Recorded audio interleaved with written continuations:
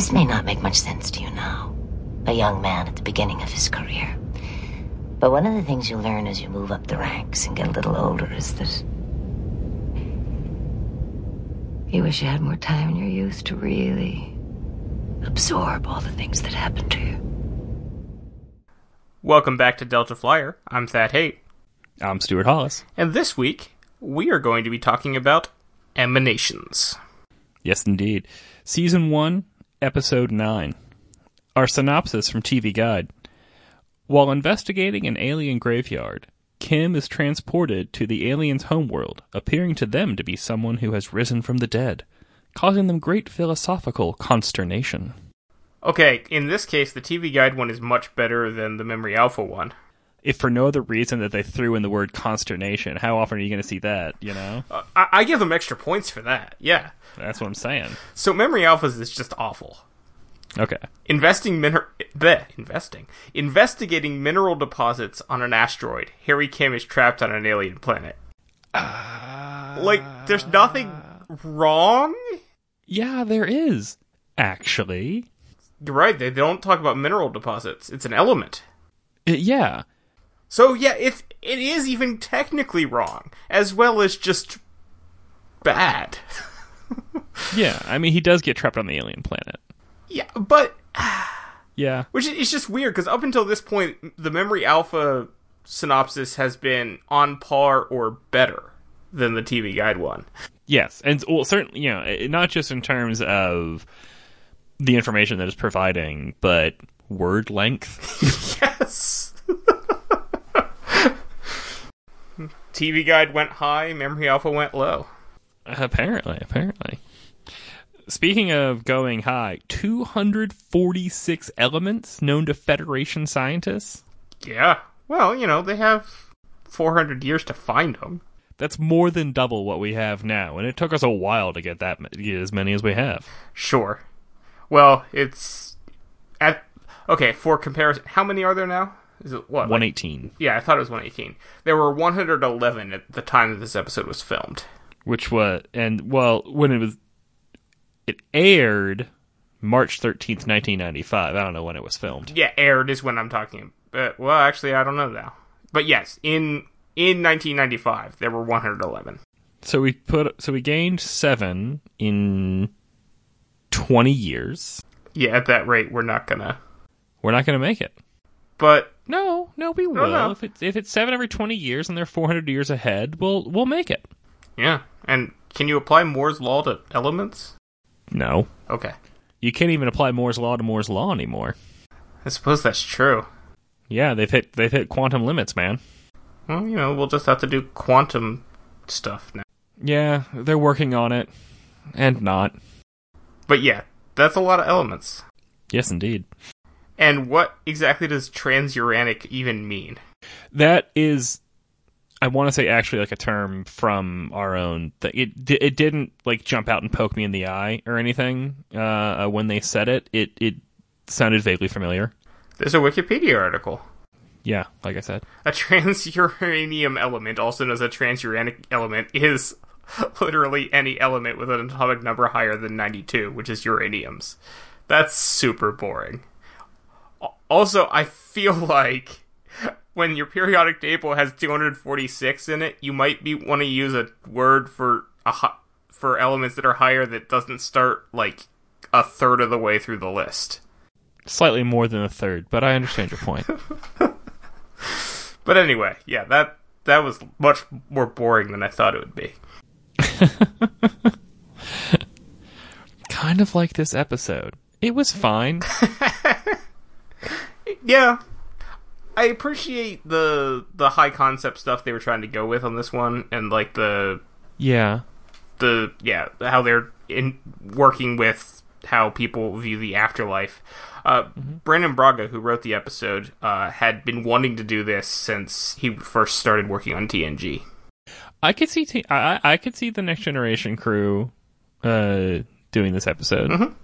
But for those of us keeping track at home, this is absolutely a Harry Kim death episode. Yes. I mean, you can't wiggle out of this one, you know, like you do with with our death count on Stargate Weekly, man. No, he actually dies. The Doctor brings him back to life. But getting back to the beginning of the episode. Yeah. Before Harry Kim dies. Sorry if you're watching it while you're listening to us, but that would be weird. That'd be like and a weird feel way, wrong about right? that. You should feel bad for doing it that way. But I just can't even imagine someone listening to a podcast like this that dissects an episode after the fact where it's like, like, oh, they're talking about this now. Better pause, watch this bit. Let's go back to the episode, see what they're talking about. Like, oh, God, I gotta fast forward 17 minutes. Like, if we were, like, MST3K-ing it or something, that would be one thing. Yes, but as I recall, you firmly put your foot down on that. I don't think that's gonna work. I don't necessarily disagree because... Word. Also, I don't enjoy MST3K, and feel free to send me hate mail for that. I enjoy riffing on stuff with friends while I'm watching it. I don't typically enjoy just listening to people riff on stuff, though. Do you enjoy watching Let's Plays? No. Yeah, me neither. I would rather just play the game. Yeah, but I also don't enjoy most audiobooks, because of the people talking. Now, in that case, I do usually enjoy an audiobook. I don't care too much for audiobooks when they are acted out too much and they turn them sort of into radio dramas. I would much rather it just be a person reading. It was the best of times. It was the worst of times. Right, I mean, you can put a little inflection on it, but don't, use a different voice for every character and, all that stuff. 'Twas brillig in the slithy tove. I beg your pardon? It's the opening of Jabberwock, which is actually a poem. But whatever. I'm familiar with Jabberwock, but I'm familiar with what it is, but that's about it. It's a special project from Viridian Dynamics. Yes, it is. Isn't it Jabberwocky? Jabberwocky is the poem. I think Project Jabberwock was in Viridian Dynamics. So what is it? What is it exactly that's going to revolutionize the way we do business? Simple. It's Jabberwocky. Diversity. Just thinking about it makes these white people smile. Asteroids in the ring have an atmosphere? They must be Class M atmosphere. They must be Class M asteroids. It looks like most of these asteroids support Class M atmospheres. This is not the first Class M asteroid we've encountered this season. A Class D planet with a Class M atmosphere on the asteroids that have Class 5 humanoids in Class Q cobwebbing. Okay, yeah, I marked down Class 5 humanoid because I was wondering what you think about that. It's just technobabble all the way down, man. Okay, so the only thing that made any sense was transuranic. Yeah, I don't so much have an issue with the Class M asteroid around the Class D planet. Because think about the planets and orbital things that we know of. Like, for instance, Europa. Yes. Is a moon, not part of the rings. Right, but how much of a... What I'm saying is, it's not like a ridiculous extrapolation. That you could have something orbiting something else that has a completely different structure. That's not my dispute. It's the idea that it's a part of the ring structure, like the size of objects that would make up a planetary ring system and being able to support an atmosphere on that. I don't care that it's a Class D planet with Class M moons.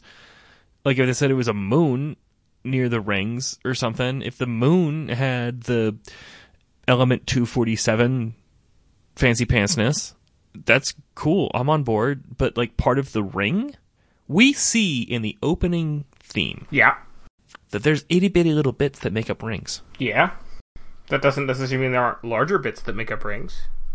Do you ever see the video that tries to scale Voyager against the planet's rings? No. In the opening theme, since we know the size of Voyager, they scaled the planet against it based on the reflection that Voyager projects onto the ring itself. Isn't that such a cool effect?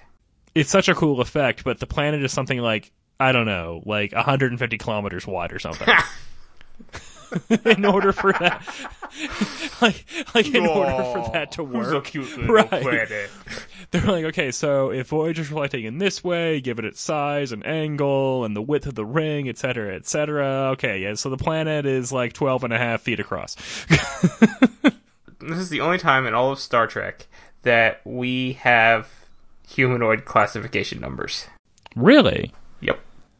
Okay, so first it was the polaric radiation. Mm-hmm. Now it's humanoid classification. So that's two things now in Voyager where they're like, we're going to do this thing, we're going to do it once, never again. Yeah, pretty much. We should keep track of this as well. See, at the end of the show, what has happened more often? Voyager has invented and then immediately thrown away some sort of technobabble, or Harry Kim has died? Yes. No, it can't be yes. It could be both. There could be a tie.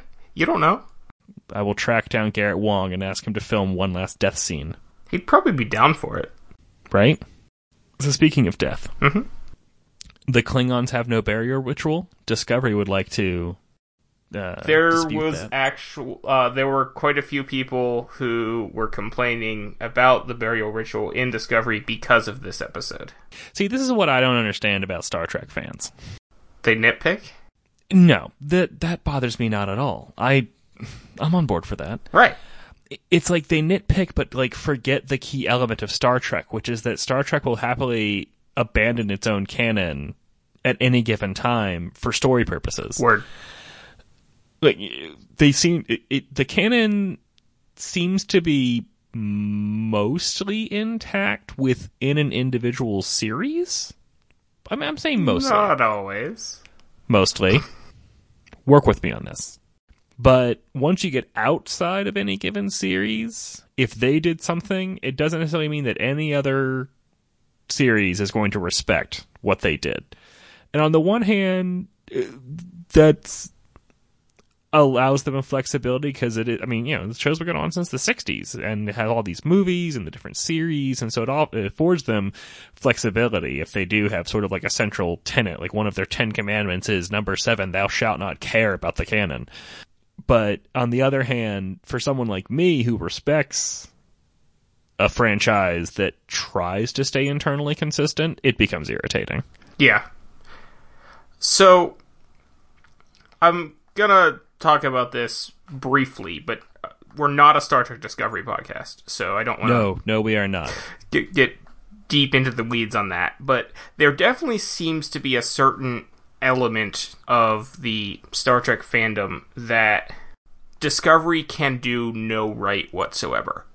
And if there is anything that they can find to point out that Discovery has no respect for existing Star Trek, their words, not mine. I actually think that Discovery very much lives up to the ideals of Star Trek. I enjoy Discovery a ton. But there are some that have a completely different view, and they will gladly point out every tiny bit of minutia that supposedly backs up their claim that Discovery isn't really Star Trek. And that's where the people with the death rituals we're talking about. All right, so the last thing that we're going to say about Discovery. Mm-hmm. I have never seen a group so stinking jazzed about their iconography as Starfleet in Discovery is. There's just deltas everywhere. Everywhere, like on all their phasers, on their belt buckles, on their boots, like 1,000 of them on that the uniforms. Pisses off the canon purists as well, by the way. They're just, man, they love their little thing. They're just, man, this is the best. I'm like half surprised that the deck plating, like instead, is actually like composed of tiny little like delta scales. You know how they get the little deltas into those uniform jackets? Carefully. They 3D print it and then put a layer of fabric, then print layer of fabric. There's multiple layers of fabric, and there's like those deltas are actually 3D printed on the fabric. I'm looking forward to when 3D printing, and this is what we're going to have instead of replicators. Oh yeah. I'm looking forward to when 3D printing resolution is high enough that you can literally print yourself a shirt made out of that's completely 100% seamless because it'd be effectively just really, really, really tiny chainmail. That would be pretty sweet. Right. No seams, no nothing, but the print resolution is high enough that it can essentially knit the shirt out of whatever material you're printing out of. Right? That would be pretty sweet. Pants as well. It could also do pants. 3D printers are awesome. I am definitely interested to see where the technology goes as it matures, because the applications are limitless. You believe that there is a limit? Yes. Okay. I don't know what that limit is, but limitless is a strong term. Okay, the applications are virtually limitless? Can you make a 3D printer that is that could print itself? And I don't mean a copy of itself. I mean literally itself. Could you 3D print a rock so big that even the 3D printer couldn't print it? It could not print it, right, yeah. So long as we're on philosophical questions, such as... Philosophical questions are appropriate for this episode. That's what I'm saying. This episode's rife with them. We have this alien species, the Venarian? Is that who it was? Venori, okay. Who don't have a vowel in the first syllable of their name because we've got to be alien. Right. They don't know that it's alien to do that. The writers of Star Trek did. And then promptly ignored it. This is a culture that is advanced enough to be able to build a machine to harness these subspace vacuoles, but doesn't have the technology to cure cancer.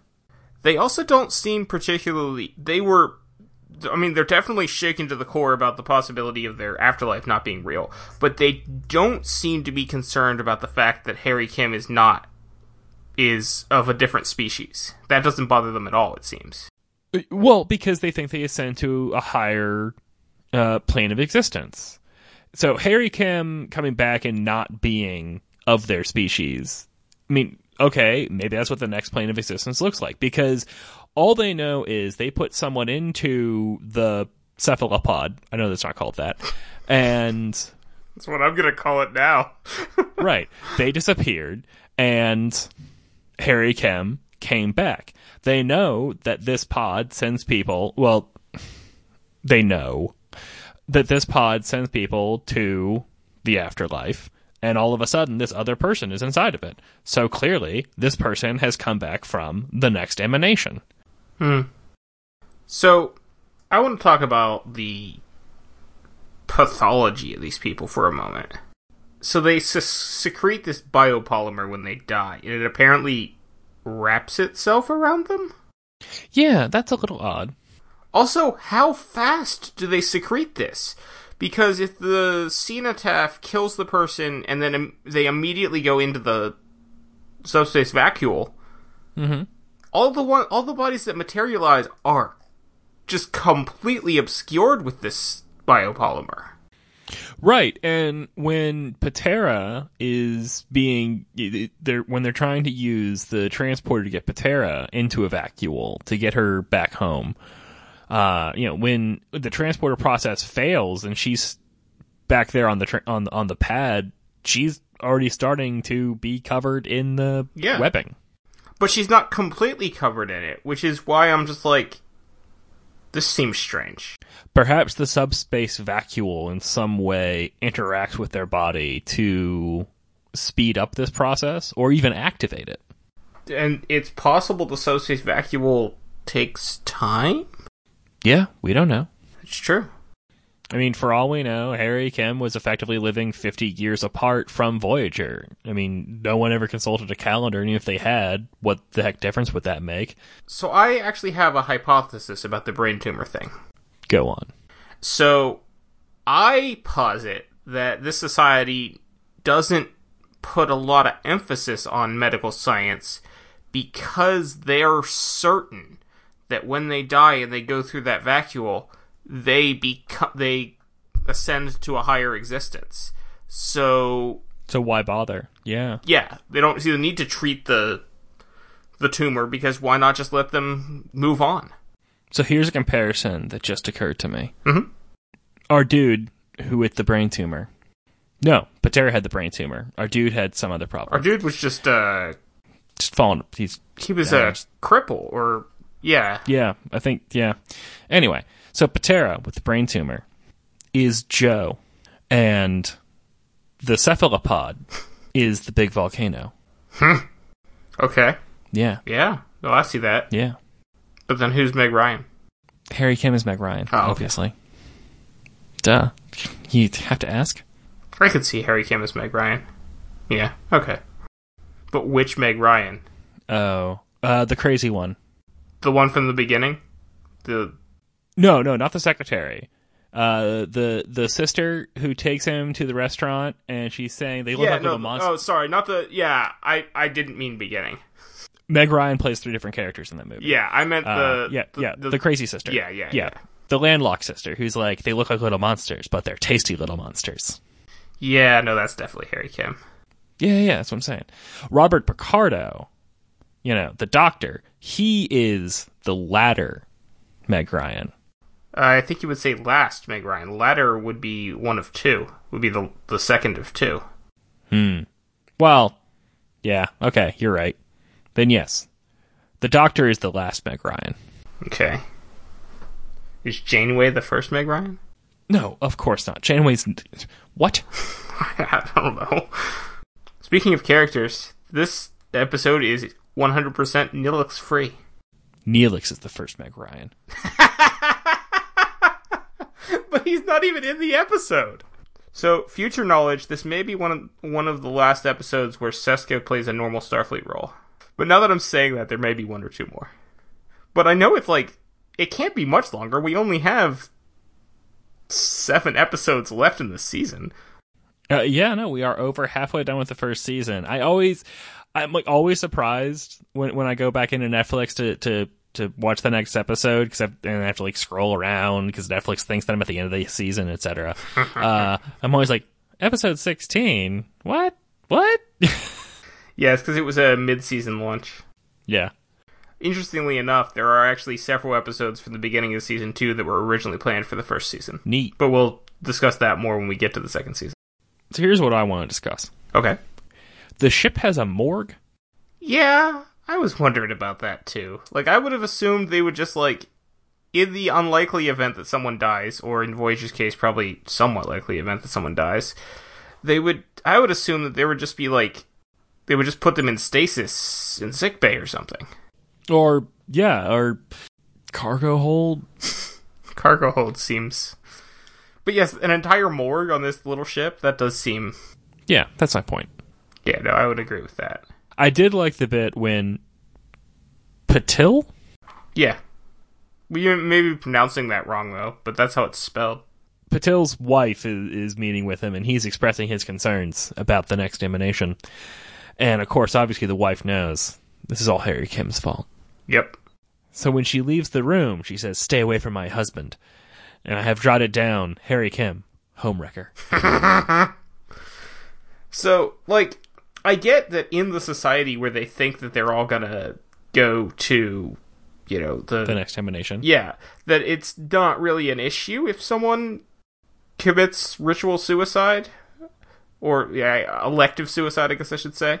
Mm-hmm. But, dang, his family had a meeting and decided he should off himself? Yeah, that's... Yeah. That one's just... Yeah. I suppose that, especially because they are a society where they think there is this next emanation, it's certainly better than something like putting him out on an ice floe. Sure. I have to wonder if that's apocryphal or not. Yeah, I don't know. It's one of those sort of look at what these savages do to their elders. We treat them so much better by putting them in nursing homes. Yeah, by locking them up in a nursing home and forgetting all about them. Right. Yeah, I have mixed feelings about nursing homes. I think most people do. But I mean, if they think that they're going on to the next emanation, to a higher plane of existence, then I mean, it makes a certain degree of sense then that it's like, hey, you're not doing so hot this go round. Let's just go ahead and kick you down the road to the next go-round. How about that? Yeah. Well, that's basically what they do. And I realize this is somewhat social commentary. That's it. Like that was your whole statement right there. Was that you? You know, because I'm just wondering, like, did we at some point say that we weren't going to have any social commentary on this podcast? Because I need to go back and edit some of our published work. Good Lord, you cannot do a podcast on Star Trek and not talk about social commentary. I mean, you can, but you'd be missing a lot of the point. Yeah, I mean, it's almost like if you immediately knew that the candlelight was fire. Crossing the streams. That's the very first thing that popped in my head when they first talked about the next emanation being a higher plane of existence. Sure. Yeah, no, I was thinking about that. And it is, appropriate that we have our Voyager character who dies all the time having this conversation, since on Star Trek, or on Stargate, it was our Stargate character who dies all the time. Mm-hmm. Well, how else was he going to get to ascend if he didn't have all that practice? That's true. The ascended beings, they're all just people who went to Carnegie Hall in Stargate. Nice. So, is neural energy a thing? You're asking the wrong person. It's not a hyperlink on Memory Alpha, so I guess we'll never know. Invented and immediately discarded. So, the only thing from this episode... Did you have more you want to say about neural energy before I do my thing? Not really. It was just a plot device to make it so that their belief in the afterlife may not be wrong after all. Mm-hmm. When Patil is getting ready to hop into the cephalopod, and he's wrapping himself in his burial shroud, and Harry Kim is like, they make you put on your own burial shroud. So they make you wrap yourself in your own death shroud. It's something we look forward to, actually. Judgy punk. Yes, seriously. That moment right there, where Patil is sitting on the bed or whatever and wrapping himself, is the only thing that, like, as soon as I saw him, like, I remember this episode now. That is... Like, up until that point, nothing else had really jumped out at me. I didn't remember that scene. But as soon as that scene happened, I'm like, yes, I have definitely 100% seen this episode before. I was wondering, when he's saying, I remember watching my father put on his, and my grandfather put on his, I'm thinking, well, where are your children? Why are they not watching you put on yours? They all decided it was for the best for him to shuffle off this mortal coil. And I suppose that, like, the clothes get left behind in the pod? It would have to, yeah. I don't remember. Did Harry Kim Yes, come Harry through? Kim was naked. Okay. Then the clothes get left behind in the pod. Well, Harry Kim wasn't naked when he arrived, but when he returned, he was. Right. Well, I mean, the return, that direction of the trip is the direction that matters. Because Chakotay had pointed out that everyone, all of the Class 5 humanoids were naked. So, but why are they naked one way and not naked the other way? You're looking, but you're not seeing. The fact that they're naked says a lot. Well, remember when we were talking about Time and Again? Time and Again. Yes. And I had made the point that how are we supposed to know who our heroes are if they don't have their comm badges on? Honest to God, I have to wonder if, like, that's something in the writer's room. So, like, Harry has to be wearing his uniform? Yeah. How else will we know that it's Harry Kim? It's possible. Yeah, I mean, most likely this is just not something that came up. Or if it did, that whoever it was like, dude, we're thinking halfway through shooting, we're not changing the script at this point. Did you notice the funky drinks that Kess and the woman whose name I've forgotten again? Patera. Yes, were drinking? Or at least were holding? No. Was it? They were funky. Describe the funkiness. Hold on. I'll bring up a picture of the funkiness. Yes, paint me a picture with your words. I can do better than that. I can paint you an actual picture. That doesn't help our listeners.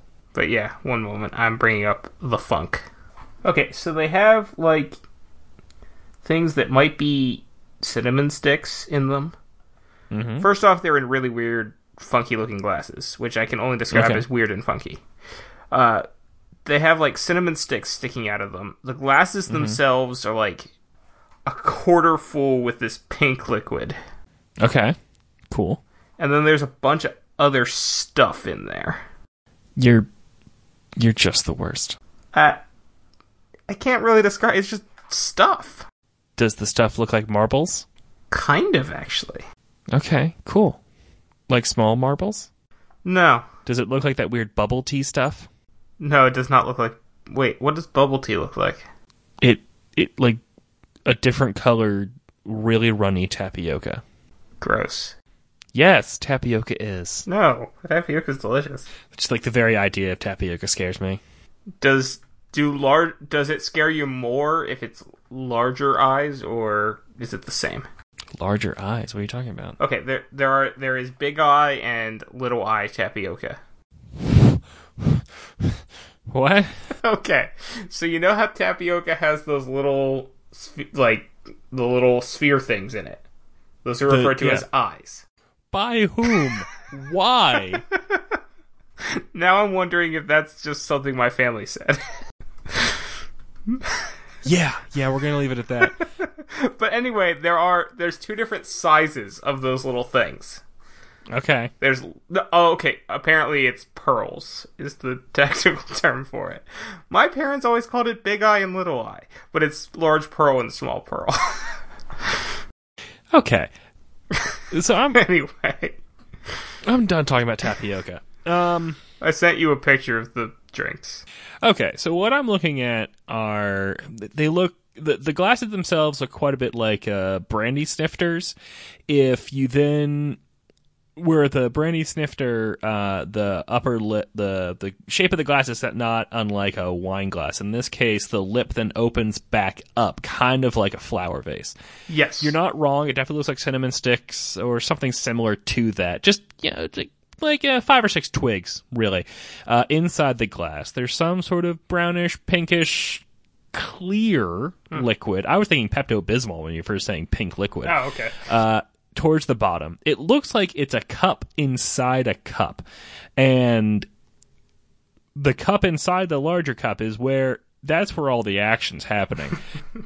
Yeah. You know what it might be like an ice cream sundae or something made of sticks and rocks. Just like Mom used to make. Okay. We're gonna at some point we're gonna have a very special episode. Okay, can you not understand sarcasm? Like, does it go over your head? Nothing goes over my head. Are you too fast? Yes. I really appreciated, jumping straight to the last 18 seconds of the episode, Janeway's advice to Harry. Not just the idea that he take some time off and come to grips with what had happened to him, but her specific advice about how to deal with what had happened to him. To utilize a creative outlet. And I want you to live with it for a little while. Write about it if you feel like it. Paint. Express yourself in some fashion. I thought especially for coming from 1995, that's pretty ahead of its time, I think, for doing, like, post-stress management. Yeah. No, I appreciated that as well. As compared to, say, Fire and Water from Stargate, where Hammond's advice was, let's get you back to work. Go clean out Daniel's apartment. Oh, God. Yeah. No, I would agree with that. And that actually took place, that actually was 2 years later. So, yeah. I would agree with that. I really liked that, too. That was a nice little touch. Yeah. It seems that, contrary to Janeway's previous crisis of leadership, she's finding her footing on how she's going to interact with the crew. Yeah. Now, admittedly, if this was a larger ship and Voyager had their own Deanna Troi, that's who would have been giving that advice to Harry Kim. Yeah. Or in late DS9, we had Ezri Dax who would do it. I had forgotten all about that. DS9 didn't have a counselor before her? Nope. I guess it was just Quark.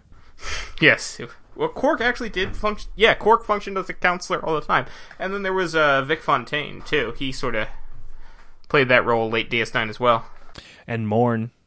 Ah, yes. Morn, you could never get him to shut up. So the last note that I have, which is actually one of the first notes that I had, was there's no way that I believe Janeway would have been frightened. Janeway's never frightened. Right. When she's consoling Patera after they wake her up, and her first experience waking up is the doctor looming over her, and strange room and strange people, and she's freaking out, which is the correct response. Mm-hmm.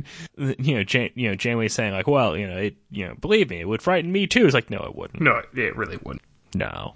So I actually want to talk about that scene there with Janeway and Kim in the mess hall. So. Mm-hmm. In an earlier episode, we talked about how unrealistic it is that that's the mess hall for the whole crew. Yeah. I think in 2 earlier episodes.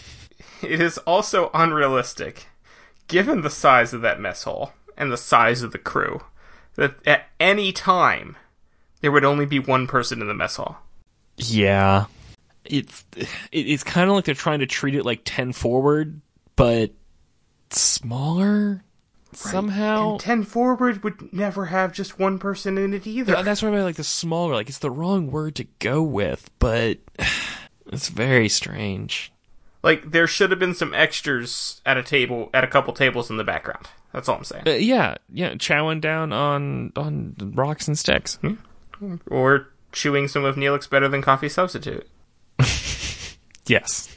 Yeah, that was my other comment about the logistics. I really... In general, I enjoy the concept of this episode. This is not the only episode of Voyager where we talk about the afterlife. In fact, I can think of 3 others off the top of my head. Nice. So, yeah. And that's one of the nice things about Voyager. I think Voyager has some of the most percentage of high-concept sci-fi episodes of the Star Treks, I think. Yeah, I enjoyed where they were going with this. It was an episode. It wasn't terrible, it wasn't great, but I like what they were trying to do.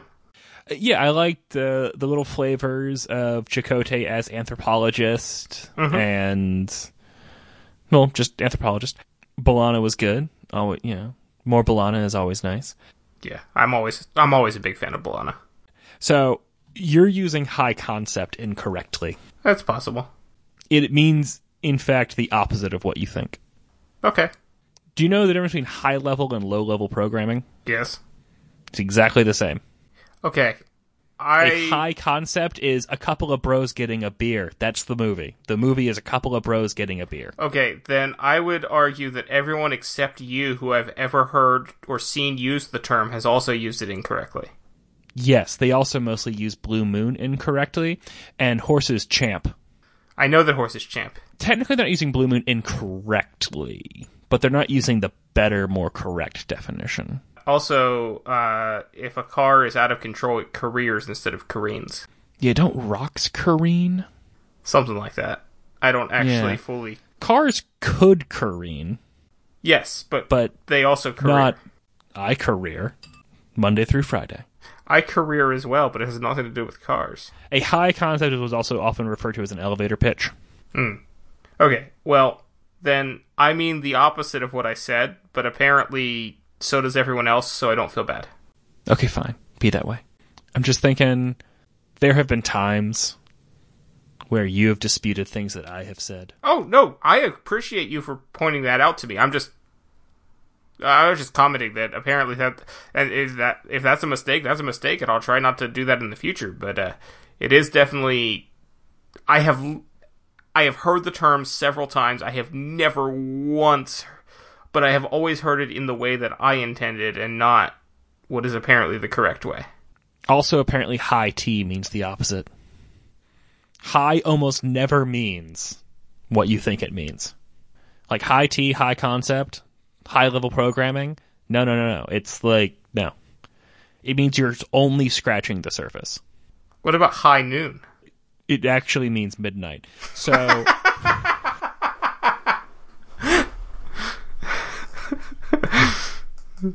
You've been biting your tongue for the last hour waiting to correct me, haven't you? It's 47 minutes by my recording. 47, nice. So let's make like Patil... And wrap it up. Nice. that was our discussion on emanations. If you want to talk to us about the difference between high and low concept, or what you think a Class 5 humanoid might mean, you can reach out to us on Twitter at DeltaFlyerPod. You can send us an email at deltaflyerpod@gmail.com, or you can go to our Facebook page, Delta Flyer Podcast. You can also find us individually on Twitter. I'm Gamicus on Twitter. And I am Tyrannicus on Twitter. Feel free to leave us a review or a rating in either iTunes or Google Podcasts, wherever you get your podcasts from. But I think that's our show. Yeah.